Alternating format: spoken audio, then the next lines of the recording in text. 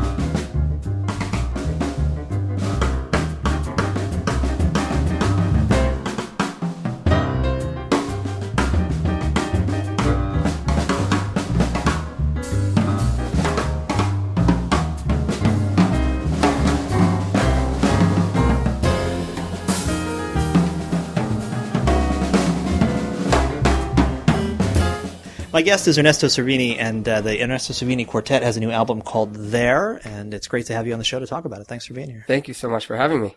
So this is one of those live records that makes me wish I'd been at the show. It's it's just, man, it's so full from start to finish of, I think, like an awareness of the fact that there are people in the room, which really grabs me and is really something we've been talking about a lot on this show recently. This kind of the idea of performance in addition to just creating the music, but actually kind of being present in a space with other people and the interaction between the band members and the audience also.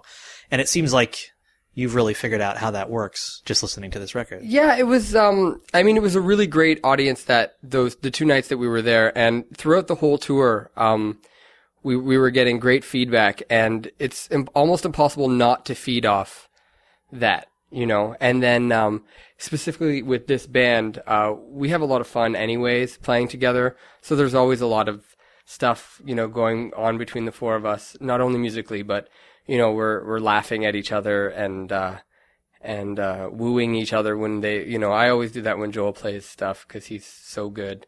And so I find myself going, woo, during it all the time. And Dan Loomis, who's on bass, does it a lot too. So, and yeah, we were just, it's hard not to feed off that audience. And so, we finished the first tune of the first set, which actually isn't on the album, but we finished the first tune. And I remember the feedback was like, we got this great applause and everyone was totally into it and they were totally quiet. And when I talked in between tunes, they were totally engaged. And so it's amazing. It's an amazing feeling. So then we just went from there. And, it was also about a week and a half into the tour, so we were all really comfortable. Sure. We had played the stuff, everything was just feeling really good, and it was kind of the perfect time to have an opportunity to record.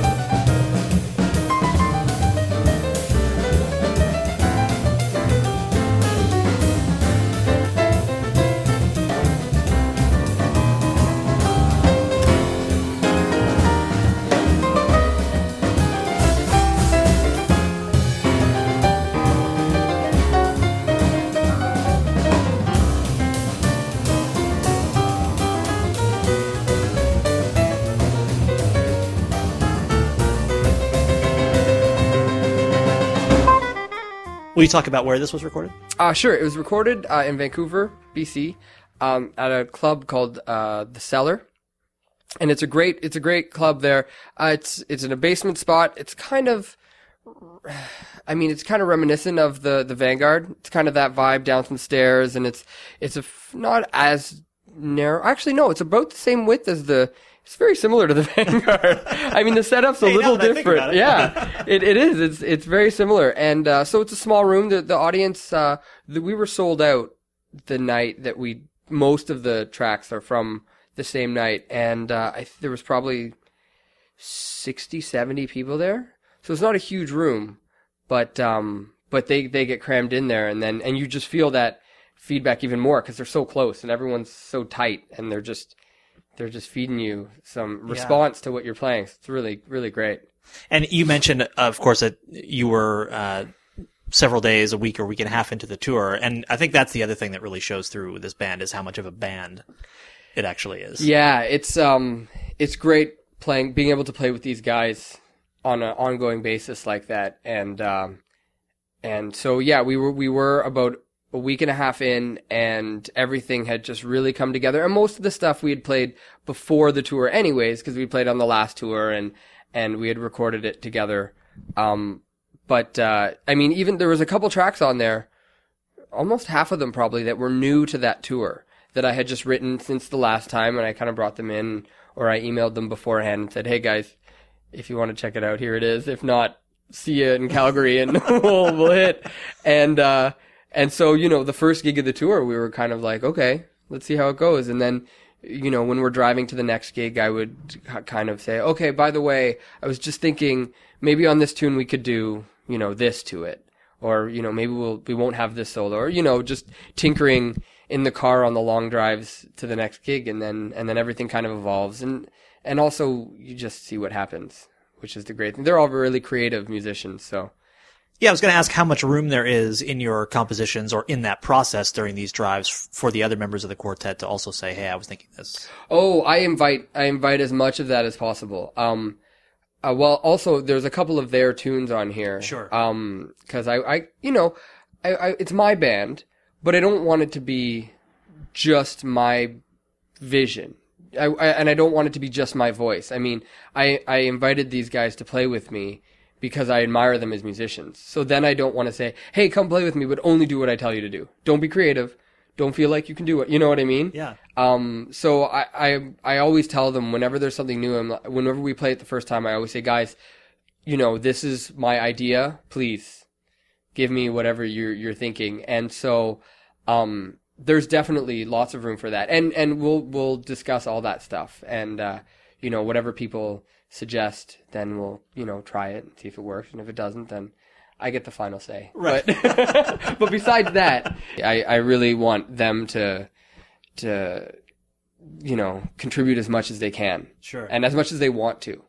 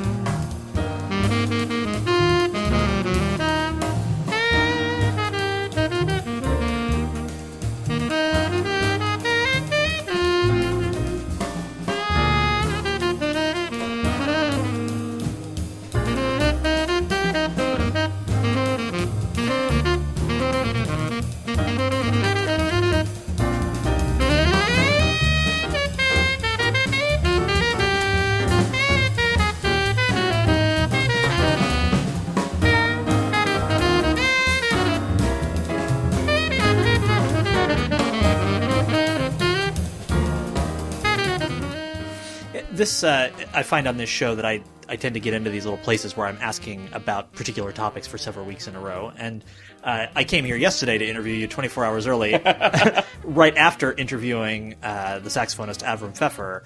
And we were talking about exactly this idea of how do you have a clear musical vision while at the same time allowing room for the other members of the band to contribute.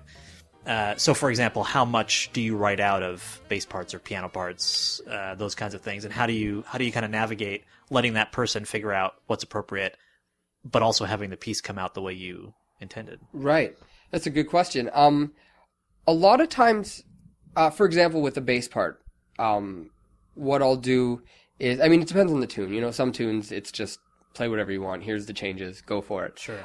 If there's like a tune that has a specific bass line, often I'll say, that's the bass line, but do what you will. Go for it.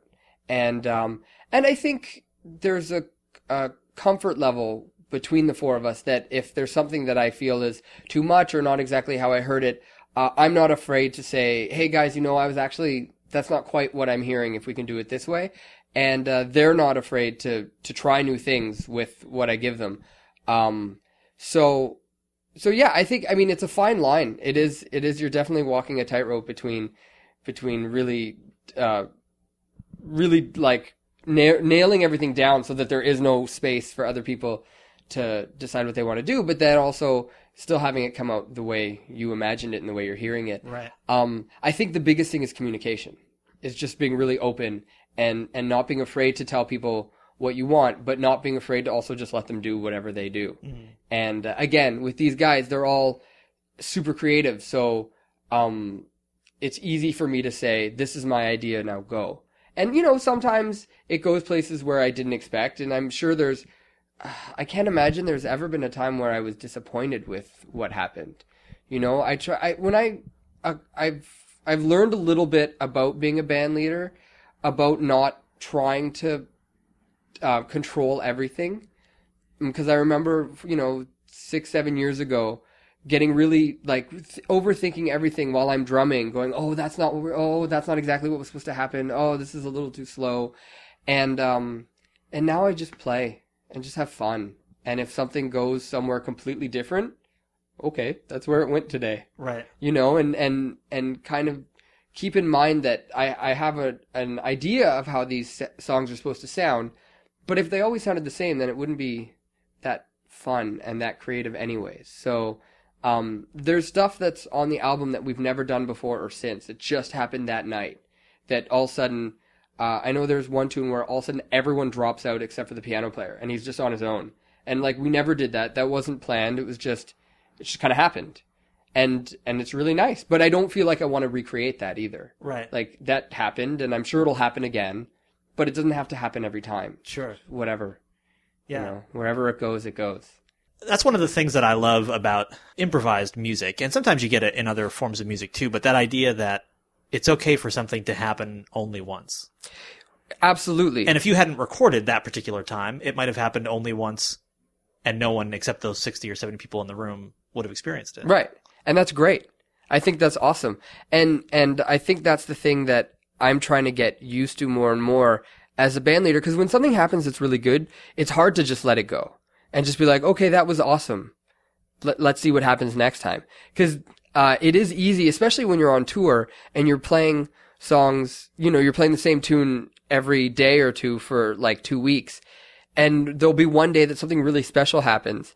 But inevitably, if you try and recreate it, it's not going to happen the same anyways. And it won't feel the same for you regardless, because you've already done it. Right. It's so, and I remember doing that on that tour. I did something really neat, like in the first couple days, and I remember trying to do it again, a couple days later, and it just didn't, it was missing the sparkle of the creative. It was totally creative, and, it was off the cuff, and it was just, and so when I tried to recreate it, it came out a little flat. Yeah. And so, and you know, so I'm constantly learning from this thing. So that was one of those moments where I went, okay, so just let it go. Just move on and don't, I think it's important not to think when you're playing. And so that was a hard thing for me as a band leader to get used to, is not sweating all the details and thinking, just listen and stop worrying and just play drums, you know? Especially because it's your job to sweat all the details to get you to that place where you can play the drums. Absolutely. The guy who has to book the tour and all of those other things. All that other wonderful stuff. But that's the most important thing. And I mean, again, these guys really help with that because they're really easy to deal with on tour, and they make sure they can see when I'm getting stressed out. So, and I don't get stressed out too often, but they kind of help with all that other junk so that I'm not worrying about, oh, well, is the bass player going to give me a hassle because this hotel isn't that nice, or is, you know, there's none of that. So even though we know that Joel Fromm always requests a bowl of only green M&Ms. Yes, all the time. He couldn't be easier to deal with. He's just great. He's a wonderful musician, and he's just a beautiful person. And all the guys are like that. Dan Loomis and Adrian Ferrugia as the piano player, and it's just easy. They just make everything easy. Musically and all the other details, and they're just appreciative that we get to go play too. So, I'm always sweating. I do a lot of sweating the small stuff beforehand. Right. Which is why the tour hopefully is easy. And they'll always, I'll be emailing them. So this is kind of the plan. Does this look okay to you? And they always email me back. They're like, Ern, it's great. Thank you. Just keep doing what you're doing. Don't worry about it. So when I get up on stage, there is none of that, like, oh, how is it, what are we going to do?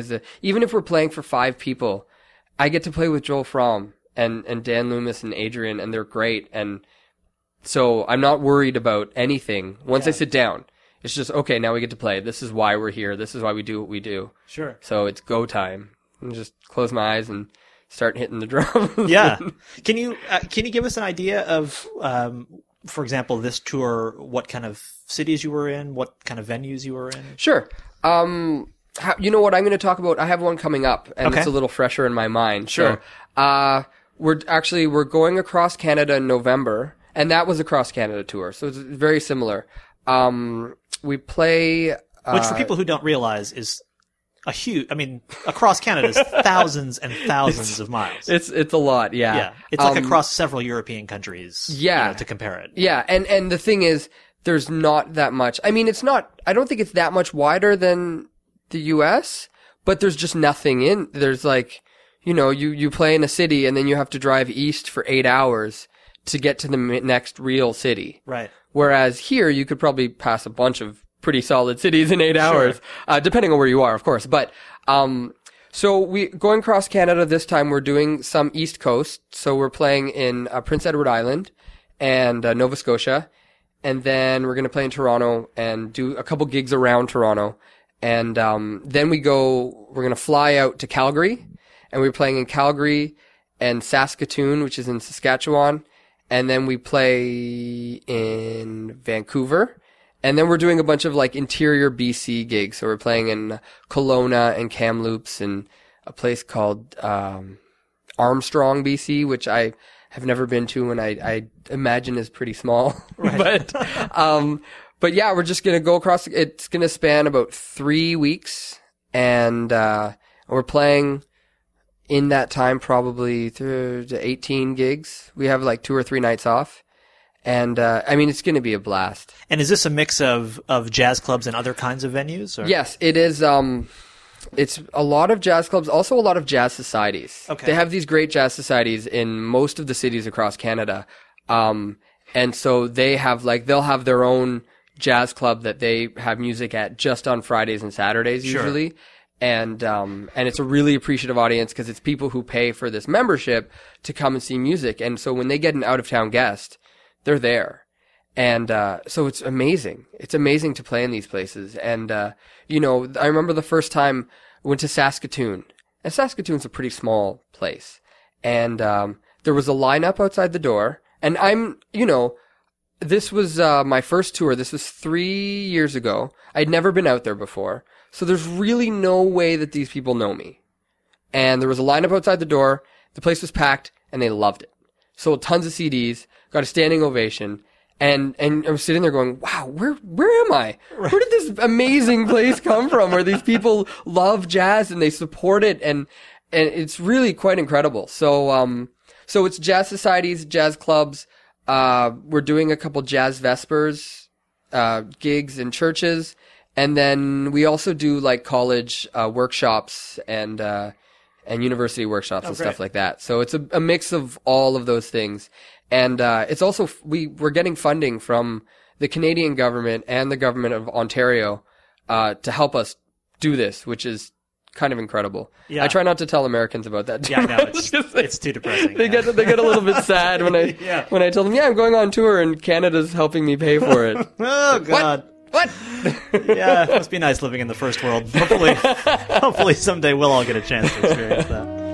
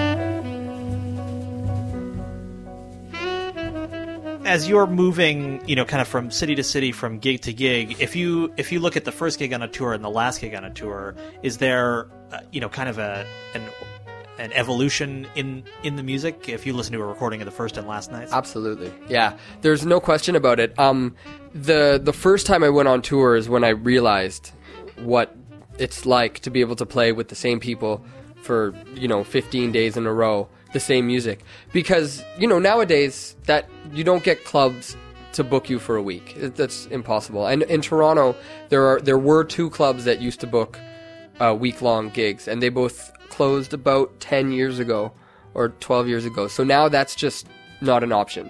So this is kind of the only way to do that. And so I had never discovered what it was like until my first tour. And the music just takes off. Everything really loosens up, and everything becomes super tight. You don't have to worry about, arrangement and who's supposed to do what where. And no one's worrying about that. So everyone's just listening and playing. And then we kind of stop doing the arrangement stuff and just start playing. Do you know what I mean? So you set up all these boundaries, and then by the end you break all of them and just play and have fun. And so the first time I did a tour, I did it after I had recorded my first CD. And then I realized how stupid that was, because everything sounded better than on the CD, because we toured it. And so from now on, I'm never, I don't want to make a CD unless it's at the end of a tour, because the music inevitably, it sounds so much stronger.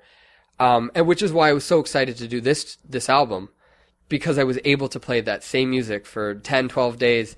And when I heard the rough tracks from this, I remembered the night. It felt pretty good. It was a pretty fun night. And then I heard the rough tracks. I was like, okay, that's that compared to the studio album, which I'm happy with the studio album I did. But to me, there's almost no comparison, just in terms of looseness and the flow and the fact that it's live, so you can hear us feeding off the audience instead of, with headphones on in a little booth by ourselves. Yeah. Trying to, because basically when you're in a studio, you're trying to recreate the live feeling anyways. So what's better than just play live, right? Yeah, exactly. And then you don't have to recreate anything. That part's there.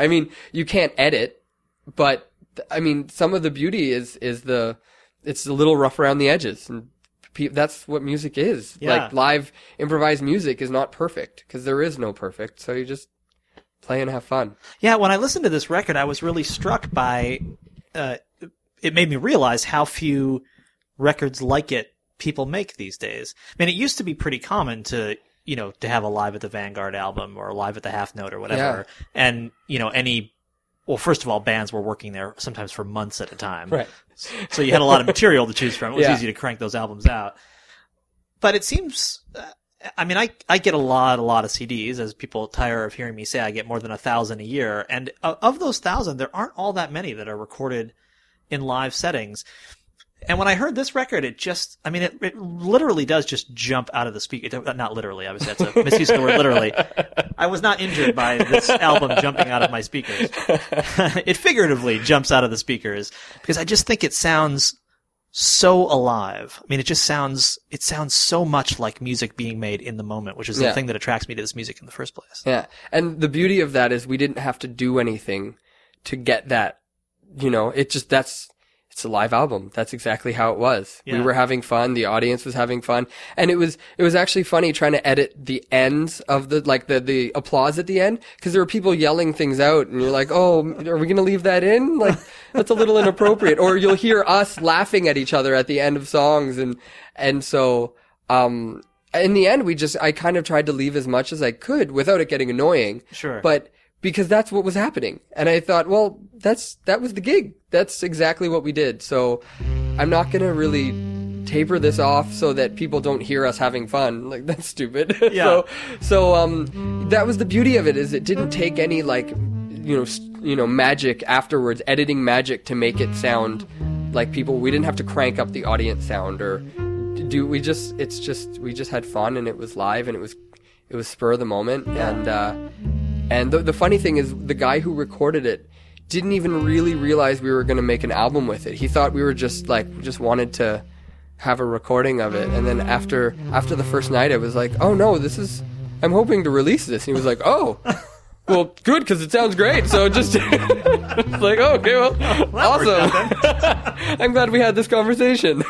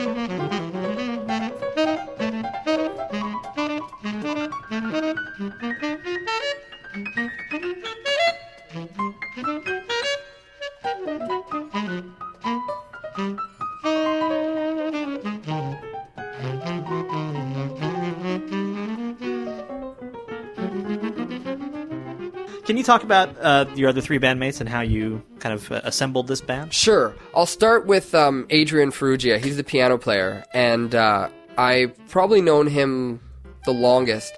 He's from Toronto, which is where I live now and also where I grew up. And so I'm trying to think. I don't know if I really played with him much before I moved to New York. I was in New York for 4 years. I don't remember when. What year is it now? So probably from like 2003 or 4 to 2008, something like that. And so I started playing with him a little bit when I started going back for gigs after I had moved here. And there's a certain sound in Toronto. Toronto, to generalize, and I'm really generalizing here, which is dangerous, but Toronto jazz music can be a little polite, like Canadians in general. And it doesn't always... And again, this is a generalization, but it doesn't always really go for it and like kick into high gear. And he was one of those musicians when I first played with him where he was doing all of that stuff, which is what I wanted. There's room for politeness, but there's also room for just going for it and killing it. And so I started playing with him a little bit, and then I realized pretty quickly that he was someone that I totally related to in a musical sense. And so he's on all 3 of my albums. He's been in the band since the beginning. And yeah, he's one of my closest friends in Toronto now. And musically, we're in the same place. So it's great. And then Joel Fromm he's an incredible musician. And I met him through playing with my sister Amy in one of she has a vocal group that she works with called Monday Off, and he did a gig with them that I was on, and it was fun. And when I had my CD release for my first album, I wanted to do a New York release because I was living here at the time, and so I couldn't bring the Canadian guys up because it's just going to be too expensive. And so I thought, well, why not get Joel? He's really good and really nice. And so he did it, and that was great. And then when I wanted to do my second album, which was Little Black Bird, I decided, well, why don't I just get Joel to come to Toronto, and he can stay at my place, and we'll do a string of gigs and then record this album. So we did that, and it was fantastic. He had never played with my band before that kind of, I think it was like 5 or 6 days. We played 3 days and then went and recorded the album. And everything just clicked with him and Adrian, and with he and I. And so I was I knew that was a match made in heaven. And Joel and I get along really well. He's kind of like family now. So whenever he comes to Canada, he stays at my place. We have a guest room, and my wife knows what he likes to eat, and we get this nice fizzy water that he we take care of him. So he's very happy coming to stay with us. And so Joel was working out great, and then I was using a bass player from Toronto named John Maharaj, who's a really fantastic bass player, and he couldn't do my first tour that I did 2 years ago. And so I called Dan Loomis, who I played with a bunch when I was living in New York, and who was just a wonderful human being and a great bass player. And he was able to do the tour, and we just had such a blast that I kind of knew, it's one of those things where I didn't really want to fire John, but I couldn't not play with Dan. So I was just, okay, Dan, you're in the band. Yeah. So they're all great musicians, and the first time we ever played as a quartet was the first day of our first tour, because Dan had never played with the band. He had never met Adrian until we got to the airport in Edmonton, and I was like, hey guys, this is Dan, Adrian, let's go play music for 10 days. and it was wonderful. Like they hit it off great. Personality wise, everything works wonderfully. It's a great hang. We all get along really well, and musically we just have a ton of fun. And so I'm super excited, because not only are we going across Canada in November, but we're going to Europe in October for about 12 days. Oh, great. And I've never done a European tour, so I'm just excited. I've gone to Europe, but never to play. So I'm super psyched about that. And just the fact that we get to play together for like 30 days in a 40-day period, it's going to be incredible. Yeah. I kind of wish I was going to record another album at the end, but it's a little soon to... You should do it, man. Don't pass up the opportunity for that. Well, I'm just going to have to book more tours. Yeah. That's what I figure. So a couple things I will mention housekeeping-wise, that both Joel and Dan have been on the show, so listeners can check that out in the archives. And also we have a ton of European listeners, so I assume folks can go to your website, which will be linked at thejazzsession.com, and yes. check out the tour Everything dates. is listed on the website. Yeah, awesome. For sure. Fantastic.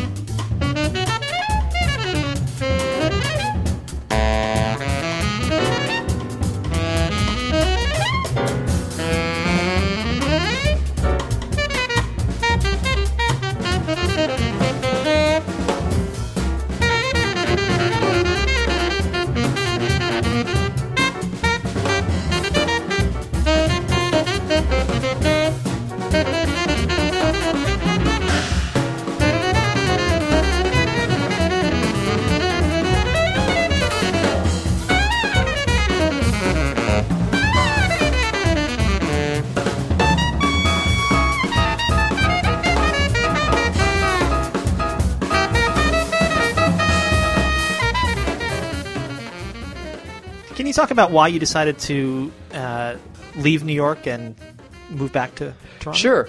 A big part of it was it was a family decision. The whole time I lived in New York, my girlfriend was living in Toronto, and it was kind of one of those things where I was tired of being single but not being single, and being in a relationship but not really being in a relationship.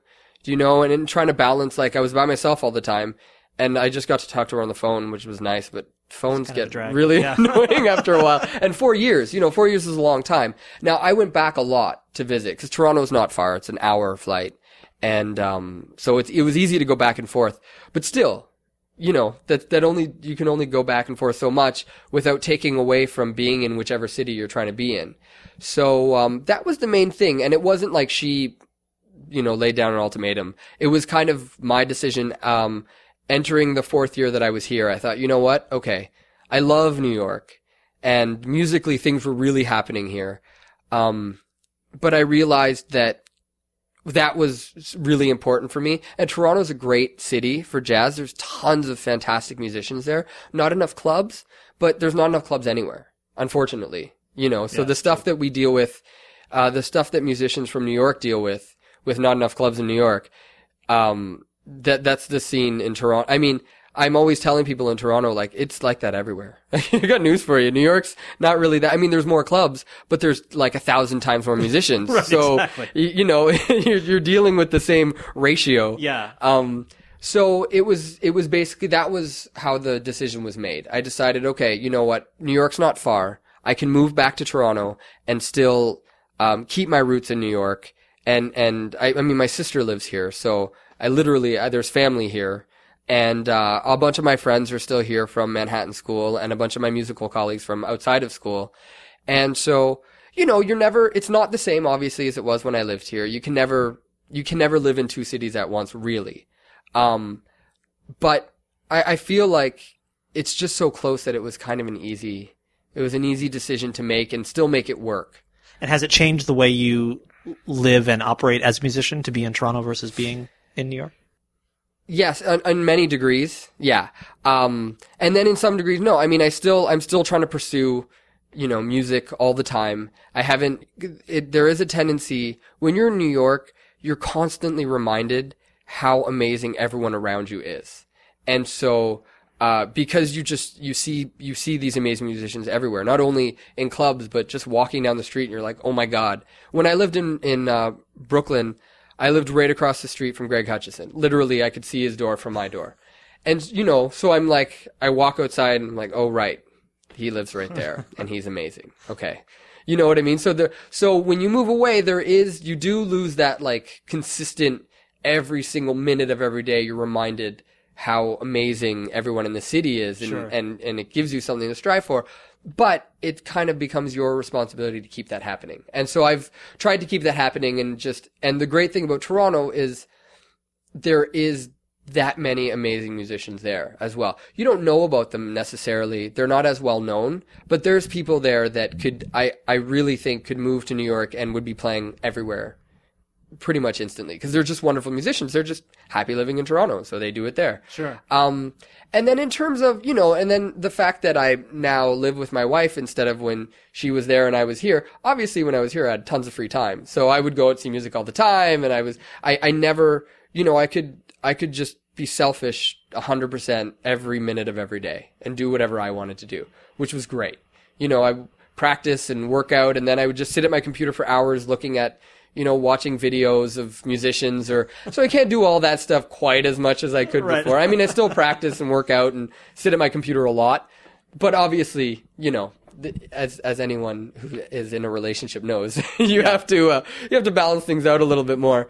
But specifically musically, I mean, I try not to let anything change, because I was really happy here, and I really learned how to practice when I moved to New York. Cause when I was in Toronto, I moved here as a student. I graduated, I finished my undergrad degree in Toronto, and I moved right here and went to Manhattan School. So I was still a kid, and I was still kind of getting my head together.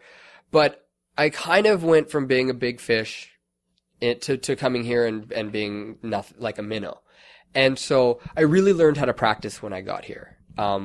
Just because I had guys in my class who were like touring already with these, established musicians and like going out to play gigs with Roy Haynes, and I was like, wow, you're playing with Roy Haynes?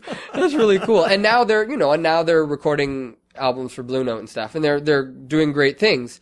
But it kind of opened my eyes to, okay, this is it. This is New York City. I need to get it together. So I have tried to, I've kept that part of my life going. And I mean, I'm still going to strive to keep creating and keep striving for new stuff and keep pushing myself. Cause I do know of some musicians who, they just kind of settle and they get comfortable with their teaching gig that they have, and they kind of don't play as much anymore, and then they stop putting out albums and they stop practicing, and they're happy.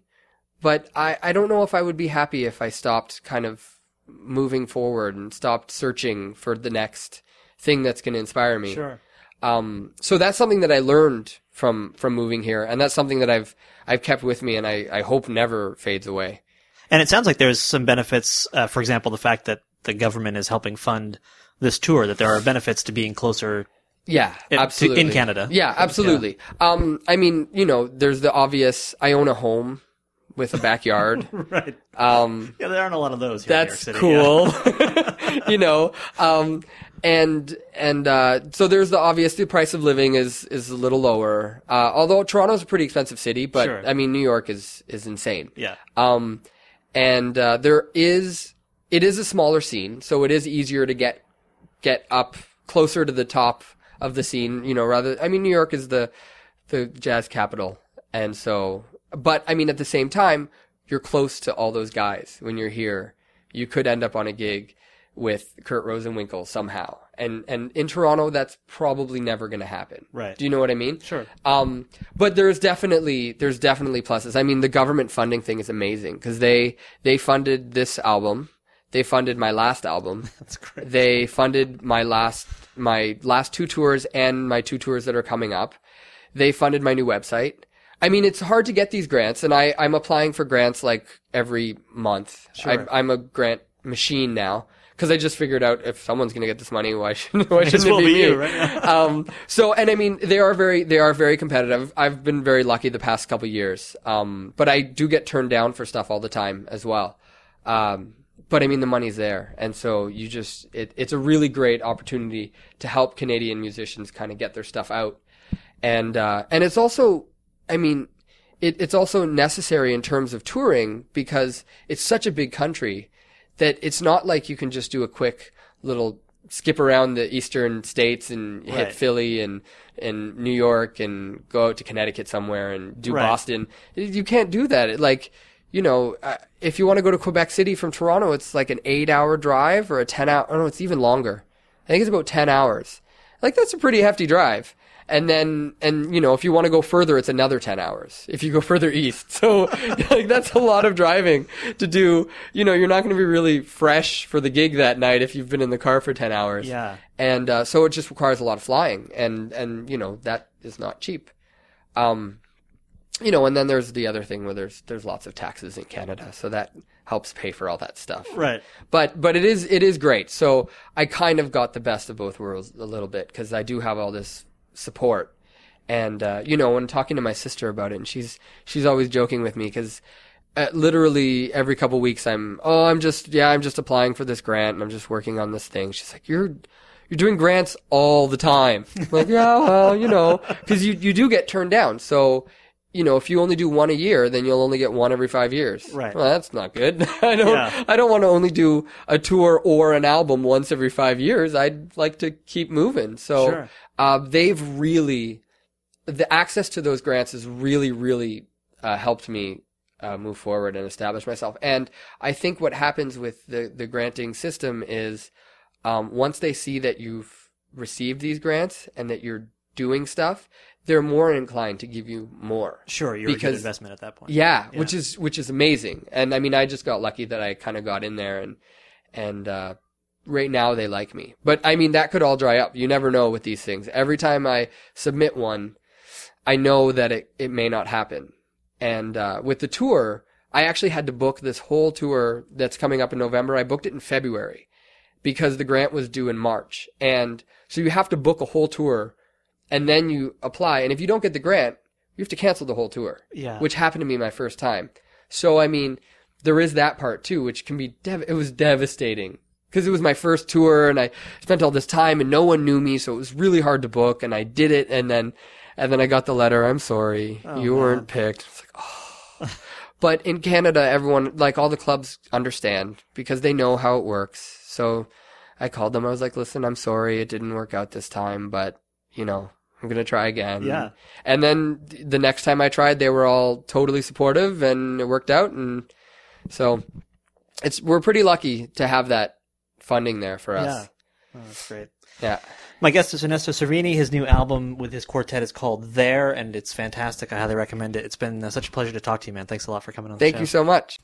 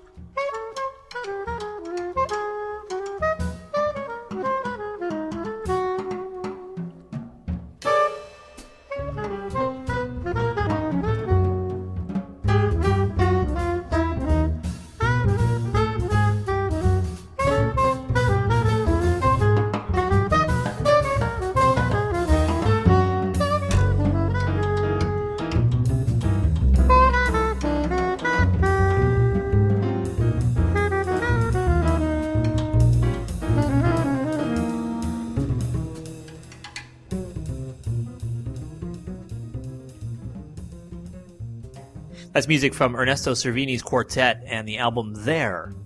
I'm Jason Crane. This is the Jazz Session, sponsored by Matt Rock, Murat Verdi, and Nicholas Payton.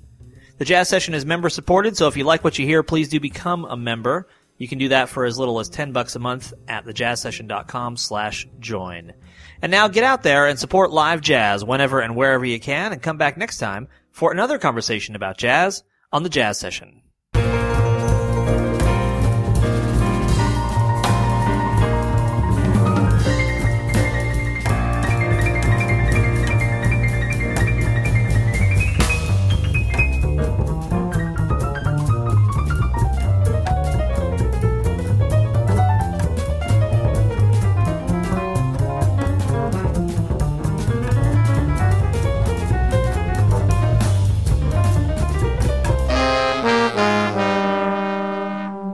Thank you for listening, everybody.